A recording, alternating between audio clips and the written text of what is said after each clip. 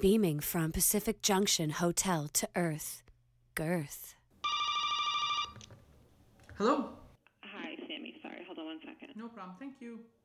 You're welcome. Yo, this is Sam Unin, host of My Summer Lair. I'm currently on hold, waiting for Nick Cannon.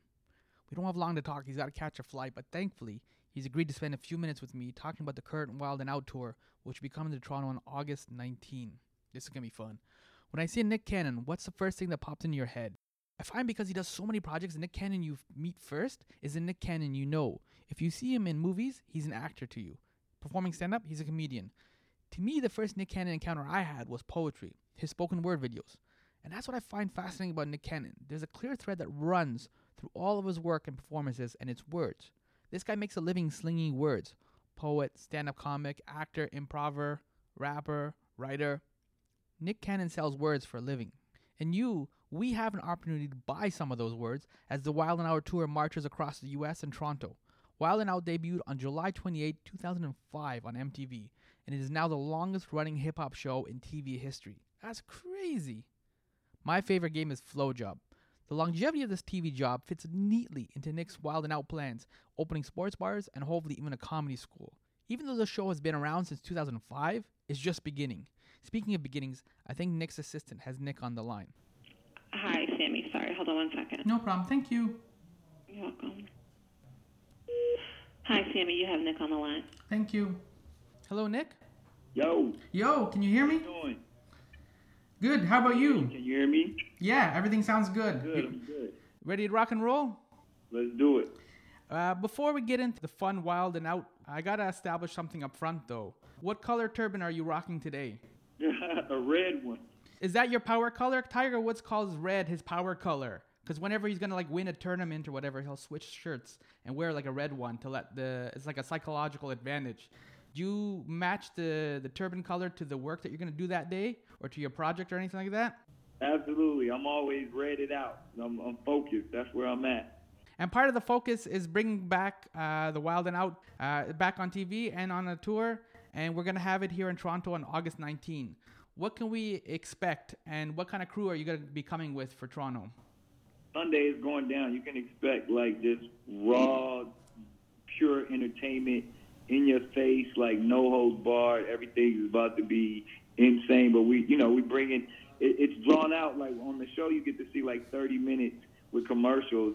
Here, we giving you an hour and a half of stand-up comedy from your favorite cast members. We bring in your favorite hip-hop artist. Block Boy JP is gonna kick off the show. YFN Lucci, Yo Gotti performing. So you get a full hip-hop concert, and then you get your favorite game from the show. So you get the Wild Style hip-hop battle. You get family reunion, all of that stuff. So it's a show like no other. The Wild and Out girls, he's looking for Wild and Out girls in Toronto. So it's going down. It does sound like it's going down. The recent 12th season was shot completely in Atlanta. As you toured the show, does the location kind of impact or shape the show? It definitely does. Because we want the energy in the city to kind of reflect during the show. So that's why we even took it on tour, because we wanted to see and touch every city we possibly could. And in terms of the show, you've talked about in interviews about the longevity of the show, right? You've attributed to fun, to vulnerability, to authenticity. Is there a freedom as well that you kind of factor in? Because there's a fearlessness that only comes with freedom. Yeah, that's the thing about comedy in general. It's supposed to be free and fearless. And then when you put improv in it to where you never know what's going to happen, it even takes it up a whole nother level. And with all of your projects, are you chasing culture or are you chasing freedom? To me, it's really not chasing anything. It's really those things are just apparent. And when it comes to culture, it's just that it is what it is. This is what we are. And hopefully, you never have to chase it. And if you're really doing it right, it chases you. Oh, that's cool. I like that. So in terms of snapping and the kind of elements that you see in a Wild and Out show, is it time to update it as the fifth element of hip-hop, or is it just time to create a whole new periodic table? I like that. To me, Wild 'N Out embodies all of those things, so it could actually have its own chart or at least its own section on the periodic table. And how do you prepare for a Wild 'N Out show versus, say, doing your own stand-up? Is there a different mental preparation that goes into it?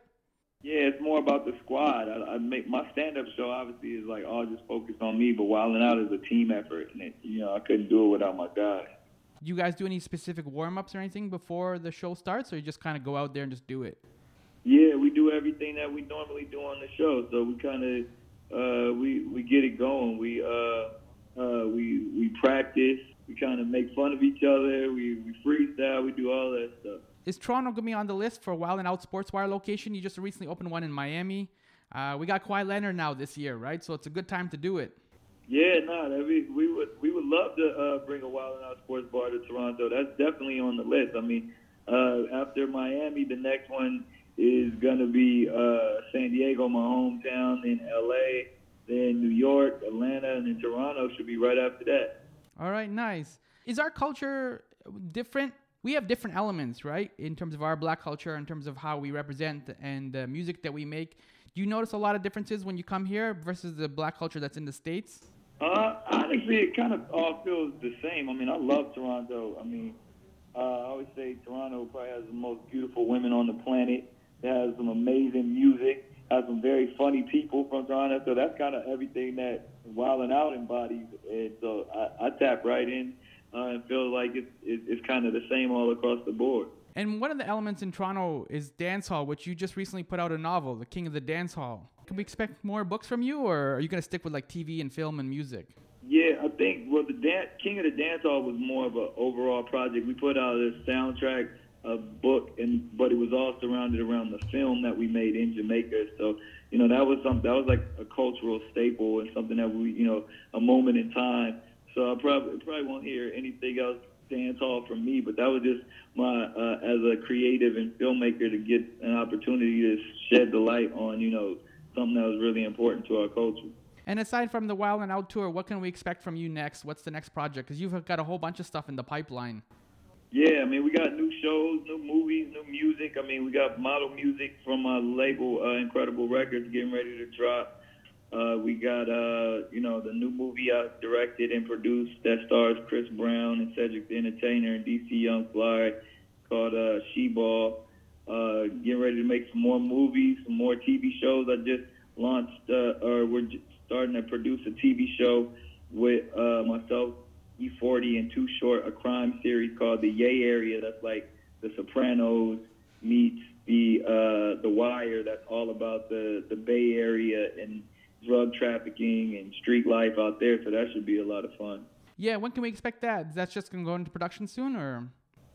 Yeah, we're writing the scripts right now and getting, we're in pre-production, so we should be filming that soon.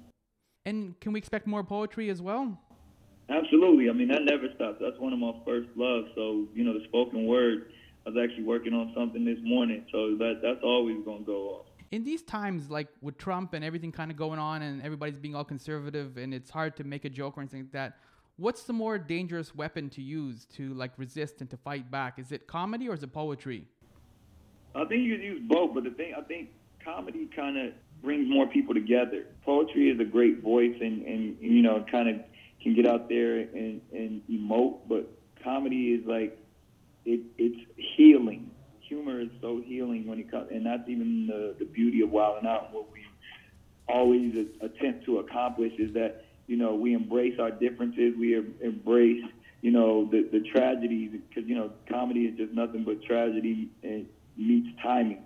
So to be able to reflect and talk about what's going on socially and politically in a comedic way kind of makes everything a little lighter. And it's, that famous saying is like, we laugh to keep from crying. So we like to bring the humor and you utilize all of the topics that are going on in today's society. But when you can bring people closer together to laugh about it is probably the best weapon. All right. So we'll see on Sunday, August 19, right? We'll see the laughter. Let's do it. Thanks, Nick. Take care. Yo, this has been Sam Unin. You can follow me on Twitter at MyPalSammy. Thank you, Nick Cannon, for taking some time. I hope you catch your flight. And we'll see you here on August 19th for Wild 'N Out. For tickets, go to Ticketmaster.ca. Thanks for listening.